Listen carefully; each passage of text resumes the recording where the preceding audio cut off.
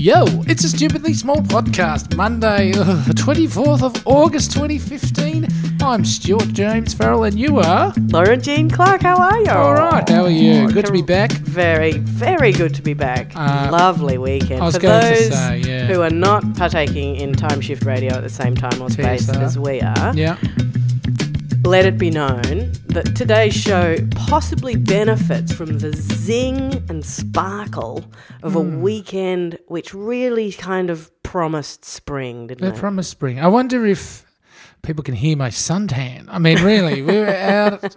It was beautiful. Yeah, it was just It stunzo, was so wasn't nice. it? Anyway, it's good that Good frisbee weather. I can't believe I didn't make you throw frisbee with me. I was working Yeah, a lot. still. And So was I. Stuart Farrell, Right. did you do anything worthy of reportage? I discovered a new restaurant that I went to that was nice. Are you and your little resty ronts? Yeah. And do you want to boast about it? Or? No, well, actually, it was lovely because some friends took us out for dinner. Yeah. So they shouted, Yeah. which was very nice. Yeah. Which involved scallops and That is nice. steaks and God. terrines I like and those friends. various wines and pudding. Oh, And I ran into the guy who owned the restaurant. I only found out a couple of hours before we attended it that he'd just taken it over, and I actually sort of knew him. ah, So that was nice. I saw him, and he came out from the kitchen. He's only had the business for 5 weeks, and we had a long what chat. an exciting. This is all ticking all your boxes. Well, it's pretty boring, really, but it was great. It was Do you know what I did? I actually Okay. caught up with somebody who I haven't seen for, I wonder how long she'd know. 3 years, maybe. reunion. Yeah, it was one of those Something weekends. like In fact, that. I saw about 3 or 4 different people that I hadn't seen in a long time. Yeah, I think I did too, actually. Because winter Because people are out and about. Yeah, I know, it's they so get good. out of the cave, Oh my like the God. bear. So true. Yeah. We're all bears. But did cavemen? No, I was going to ask you. No. Did cavemen live in caves? Were you really? And as I said, Good morning, everybody. Welcome to Monday. It's officially worth getting out of bed now. it's the same as because we're the Peruvian mountains. what are you talking about? Did cavemen live in caves? I know. Okay. Because I was going to the bear, and I go, I wonder if cavemen... It's pretty cute. stupid. Um, Does it make you stupid if you know that you're stupid? it's less stupid of you. Right. To have self-awareness, for sure. That's why I always think it would be kind of relaxing to be a fundamentally really moronic human being. It'd be fantastic Yeah. to not have a clue. Just not know or think anything about Anything. Just And not worry. No self-reflexivity at all. None. It'd be the best. It would be the best. You'd be like 99% of the population. Yeah. Actually, no, that's sounding very snobby too. no, that's not true. Is it good to be aware that you're being a snob? Any version of self-awareness is kind of useful. But I stupid, think. it can get you down, but it's at least if you know it. But then you become self-deprecating to a point where people get annoyed. I know someone that's short. Oh my God, you've told me this. You've Yeah. told everybody this Have I? on this podcast 3 or 4 times now. Because I can't stop thinking about it. Because he's And he keeps short, referring to and he the- keeps like- referring to himself as short, Before- and it he means didn't that say you hello. think of him as that short guy. Yeah. Yeah. And I never thought he was short till Well, he no, kept that's the telling me thing, how that's short why he you was. project. That's why there are all those tricks, like, you know, in a meeting, you should always ask lots of questions or say something like, yeah, I'm interested in further in further examining this. If maybe we could talk about it afterwards or something. There are all these things that you can do that are kind of tricks to convince everybody else in the meeting that you're the smartest dude in the whole town, in the whole meeting I town. need these tricks.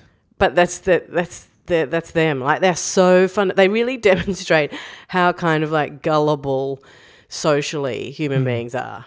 You know, there's a thing called social engineering, and that social engineering basically, you know, is like making somebody else like believe something, or bringing the horse to the water, basically. And then the next step, natural step, is for them to drink. So, but it's used a lot in scamming. So things like, That's cocaine in the soap. huh? Oh, you don't have television. You hear about the 91-year-old man? Oh, that yeah. For some reason, thought it was okay to Yeah. accept 25 kilos of soap to Exactly. take back from India. Totally. Do you know what? They believe, people want to believe. People are so desperate to belong that they want to believe so many things about how they're part of a group or they've been included in this or somebody in online is in love with them and wants them to pay for them to come out from another country, and then suddenly they don't, Does it boil down to not being self-aware and not being engaged with the world? Because if anyone, so many people still fall for these obvious scams. Yeah.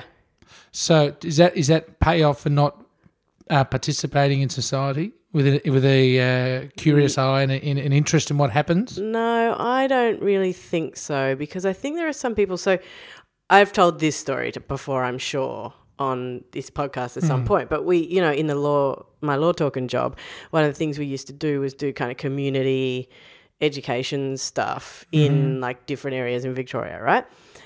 And we went to this one area and we did scams for elderly people. And we got all of these elderly people along from the local Probus group and the local CWA. We didn't scam them. But mind you, they were all amazing, like offering to cook cakes for the catering and stuff. Right. Anyway, they all turned up. Yeah. They all turned up. And we were talking and the session went on and I was thinking, I wonder how many of these people, this really affects. And at the end, they said, put your hand up if you've ever been scammed. People, most of the room. What do they call scamming though? Paying, 25 cents more for a potato? No. Right. No. We're talking hundreds and thousands of dollars for things like cruises that didn't exist. Uh-huh. Like, you'd be surprised. It happens a lot, right?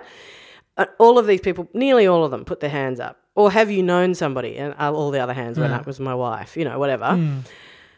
Ex-wife. Leave your hand up if you've been scammed more than once. People left their hands up. Leave your hand up if you've been scammed. It got to the point of leave your hand up if you have been scammed more than 5 times. And there were a couple of dudes, old men, with their hands up. And they said, now, see, that demonstrates that what you are not doing is listening to the broader message here, which is that if there's somebody nice on the phone who's being really lovely and they're saying that you need to hand them some money, you need to put down the phone and think about it later and look into the legitimacy of it. But that actually what it is it's the social side of things. There's somebody really nice on the phone. Nobody rings them anymore. They don't hear from their families. This is increasingly, if you talk to people who work in old people's homes, they say there are people there who have just never been visited by family members. Right. They reckon it's a generational thing. Like the kids they're off. They're not involved, right? Yeah. Somebody nice rings on the phone, develops a bit of a relationship, doesn't push too hard, rings again, bang, there it is. You know what I mean? Yeah. They establish the trust. So I don't think... So that's how I do it. I wondered why your eyes were glazing over in that particular winsome way that you have. No, but so my point is that I don't think you can blame the people, because I think it is just human nature, but it is every time it is demonstrated to me in that social engineering type way, I think, God, we're simple creatures, aren't we? I mean, it's no wonder politicians get away with what they get away with. What? That's a different argument altogether. Surely. I mean, or are you saying that politicians are just a whole crew of con men and women? Yes. Oh. Is that okay? Yes. Yeah, good. Fantastic. Okay, that's a good conclusion. It's a great political argument. Look, I was a sophisticated political analyst, if ever you've met right, one, Laurie. Stu Farrell. Stupid.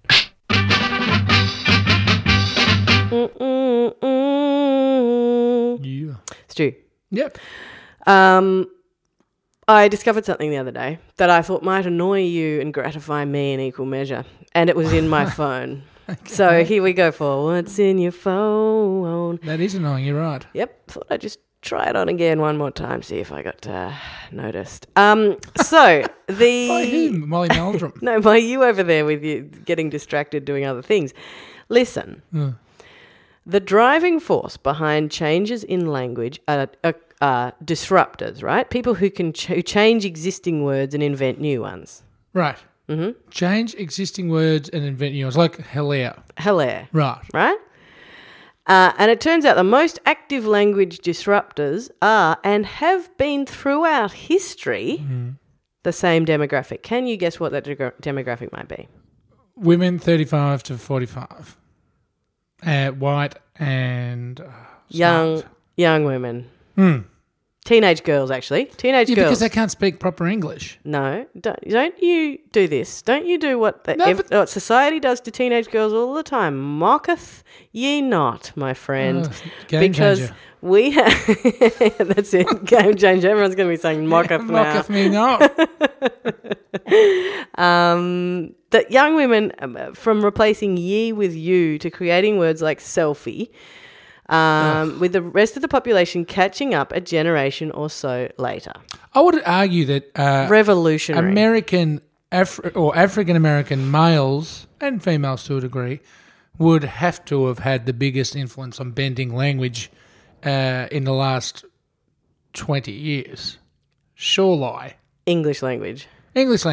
Apparently you're wrong, according to this article.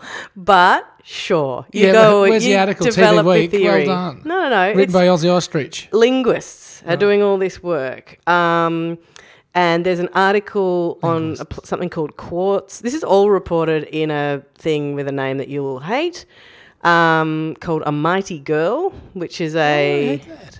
I don't know, because it uses the word mighty. I kind of hate it too. I don't know. It's not. I don't hate it. It's just like, it's a slightly, what's the word?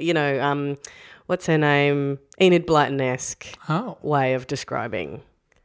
Don't you think somebody being mighty? My New Zealand grandfather, who was more British than British, used to say, "Oh, that's mighty." That's good. It sounded so Enid Blyton-esque. So there's something about the concept of mighty that throws me slightly. But anyway, that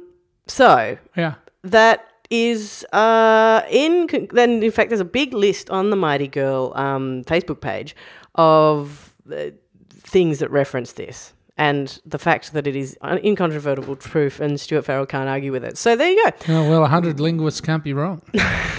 As they say in the underground. That's right, in the hip-hop scene. Well, it's been a stupid Monday. It's been incredibly stupid. We had things we wanted to talk about. We didn't get to. We didn't go anywhere near it. And we are, and again, I'm sorry, and I'll say it this time, next few mornings are going to be a bit short again. That's why we're not doing... why we're early. That's the only reason we're not doing sponsors too, isn't it, Stu? Tell me about it. Yes, I have been on the blower and, the internet telephone. Yeah. And... What was that? That's all right. That was me displaying. Wow. If anybody heard that, it did sound remarkably flatulescent, but it was not. No, it was Elbow on Wood. Elbow on Wood. Yeah. Great album. The classic. Yeah. Hey, if you want to find us, we're stupidlybig.com. You can contact us on the website, on Twitter, on Facebook. You can leave us a voicemail. We love you guys leaving voicemails. You're the best. And you can also give us a rating or a review on iTunes, which is a phenomenal boon for us. What a boon. And P.O. Box 1436 Fitzroy North 3068 I don't like boon. will get Stuart Farrell to the mailbox at some point before Christmas. Oh, tomorrow, I think. Nice. Yeah, nice Tuesday morning jaunt to the phone box, mailbox. That's probably the internet phone box? Yeah. Lauren Clark, I'll see you tomorrow. See you tomorrow, Faz. Bye-bye.